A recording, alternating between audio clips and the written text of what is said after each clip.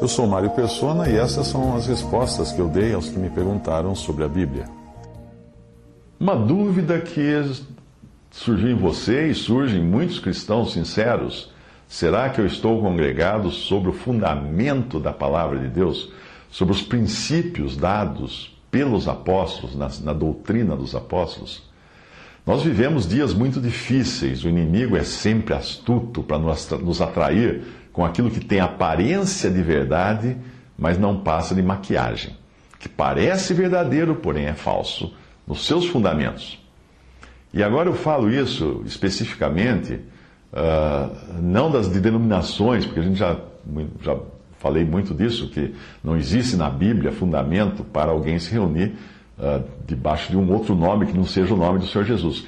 Mas eu gostaria de falar o seguinte: dos muitos grupos que têm surgido, principalmente mais modernos agora, nos tempos atuais, combatendo as denominações, combatendo o dízimo, combatendo o clericalismo, combatendo as instituições humanas, os templos de tijolos e pedras, etc., as vestes clericais ou coisa desse tipo, os cursos de teologia.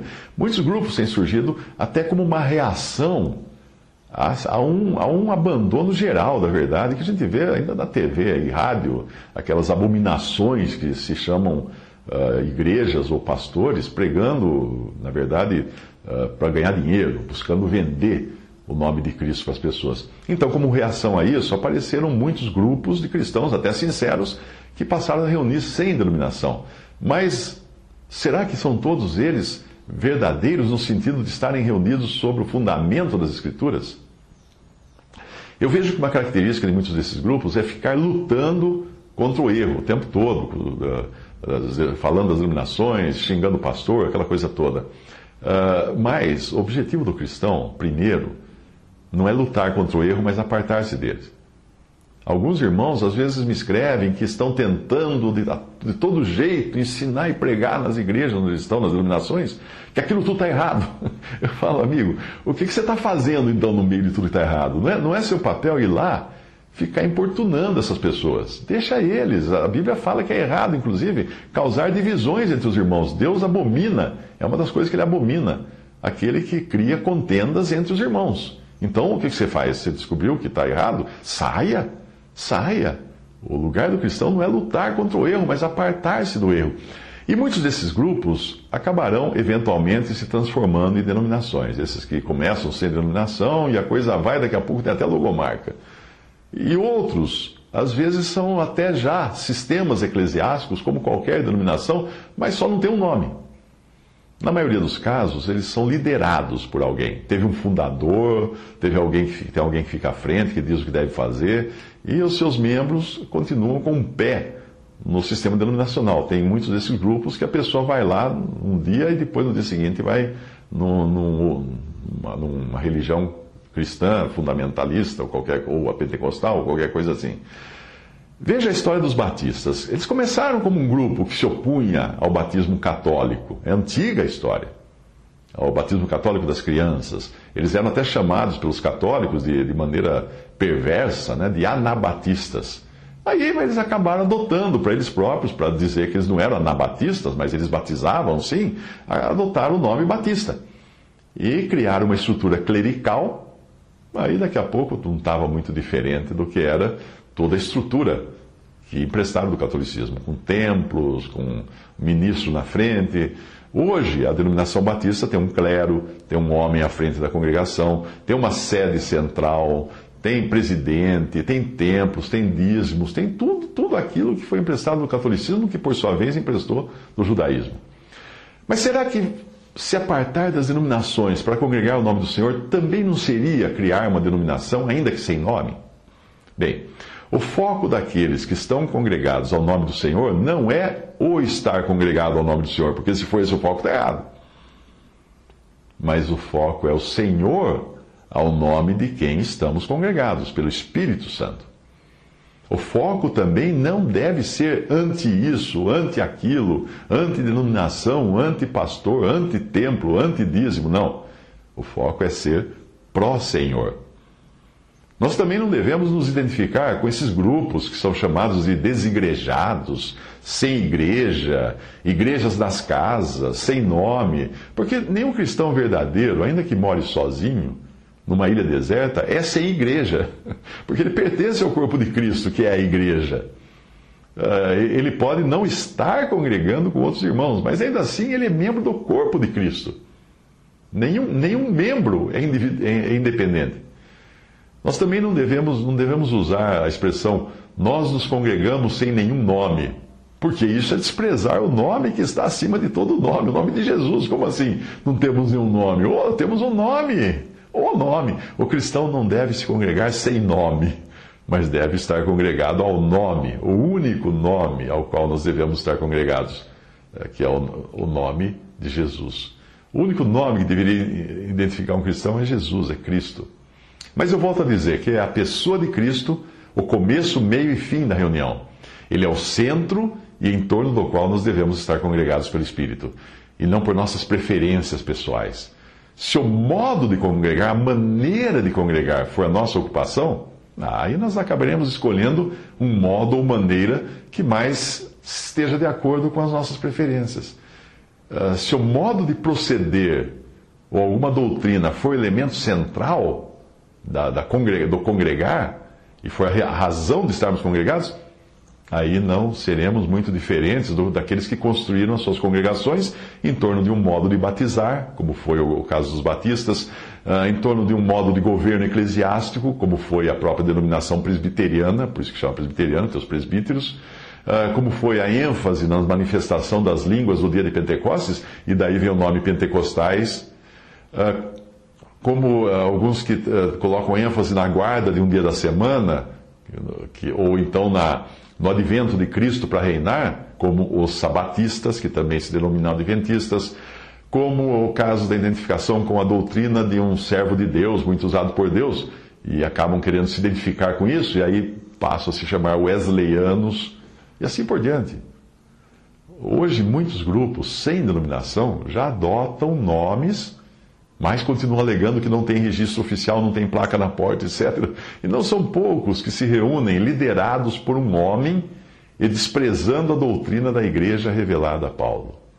Alguns chegam a dizer que o que Paulo escreveu eram as suas opiniões pessoais, ou eram coisas que estavam condicionadas à cultura da época e não servem mais para os nossos dias. Mesmo assim, grupos desse tipo eu já vi empunhando a bandeira antidenominação, anticlero, antidízimo, etc., com tanto fervor que se desaparecessem todas as denominações, todos os cleros, todos os dízimos, eles ficariam sem assunto. O seu motivo de congregar e o tema das suas pregações teria se perdido. Portanto, quando a palavra nos ensina a nos separarmos da iniquidade e da má doutrina, do arraial religioso, isso inclui também não nos achegarmos a grupos ou promovermos aqueles que parecem estar congregados ao nome do Senhor, mas não estão, porque as suas doutrinas e práticas não resistem a um exame mais acurado segundo as Escrituras e a sã doutrina. De vez em quando alguém me escreve dizendo que está congregado ao nome do Senhor ou sem denominação, aí não demora muito para eu descobrir que a pessoa não crê na Trindade, ou então despreza o mandamento do Senhor em 1 Coríntios 14, 37, que diz respeito ao lugar e ao comportamento da mulher nas assembleias, ou não tem certeza da salvação e acha que precisa perseverar muito porque foi influenciado por doutrinas pentecostais, ou participa de um grupo que saiu da denominação, sim, mas trouxe toda a parafernália acústica, com todos os decibéis que tinha na denominação, e acabaram continuando com seus shows de entretenimento e chamam isso de louvor. Ou então tem aqueles que seguem um líder carismático, e se você tirar esse líder, bau, acaba, ninguém mais tem o que falar ali, ou qualquer coisa é feita pedindo a direção e opinião desse líder carismático, ainda que ele não diga que seja o líder daquele grupo, que talvez nem tenha nome de igreja ou denominação, mas a figura dele está lá. Portanto, quando você encontrar algum grupo de cristãos alegando estarem congregados somente ao nome do Senhor, uma boa ideia é seguir o conselho bíblico que diz assim: a ninguém imponhas precipitadamente as mãos. 1 Timóteo 5, 22. Impor as mãos significa ter comunhão ou aprovar alguma coisa. Outra passagem diz assim: laço é para o homem dizer precipitadamente é santo, e feitos os votos, então só depois inquirir. Provérbios 20 e 25. Eu não quero dizer com isso que pessoas assim, reunidas nesses grupos, não sejam convertidas, ou que aqueles que se colocam na liderança desses grupos sejam todos lobos, querendo explorar ovelhas. Não, longe de mim tal pensamento. Porque existem muitos cristãos sinceros em todos os lugares, inclusive nas denominações religiosas, inclusive ocupando cargos de pastores dentro dessas denominações. Alguém que abandone as denominações religiosas e passe a enxergar os irmãos, os crentes que ficaram lá dentro, com um olhar de superioridade, e passe a tratá-los como se fossem crentes inferiores ou de menor categoria, uma pessoa que faça isso ainda não entendeu o que é o Evangelho da graça de Deus. E ele acha que o modo de congregar seja capaz de atribuir alguma virtude àquele que não pertence ao sistema religioso. Não. A maneira de congregar é um privilégio, mas não vai trazer virtude nenhuma. Você vai ter irmãos muito sinceros, muito fiéis, muito piedosos, às vezes até mais piedosos, entre denominações, do que às vezes você vai encontrar no meio de irmãos reunidos no nome do Senhor. Porque isso aí depende da comunhão pessoal que cada um tem com Cristo. O fato de estar congregado no nome do Senhor não me faz melhor do que ninguém. Eu penso que os lobos você pode encontrar em qualquer lugar. E já aconteceram casos entre irmãos congregados ao nome do Senhor, de verdadeiros lobos terem sido detectados e colocados para fora. Na despedida de Paulo aos anciãos de Éfeso, em Atos 20, 29 a 30, ele previa a entrada dos lobos, mas também previa uma outra classe de pessoas que entrariam. Aqueles dentre vós mesmos, que se levantariam falando coisas distorcidas para atraírem discípulos. Ele escreveu assim: porque eu sei que depois da minha partida entrarão no meio de vocês lobos cruéis, que não pouparão o rebanho, e que dentre vós mesmos se levantarão homens que falarão coisas perversas, ou pervertidas, ou distorcidas, para atraírem os discípulos após si. A questão não é de decidir qual é o não convertido entre esses, mas de identificar que existiriam duas classes de pessoas que colocariam em risco o rebanho. Uns mais vorazes e ameaçadores, cuja intenção seria a vantagem própria, e outros mais sutis e sorrateiros, mas não menos perigosos. Esses teriam o objetivo de atrair seguidores.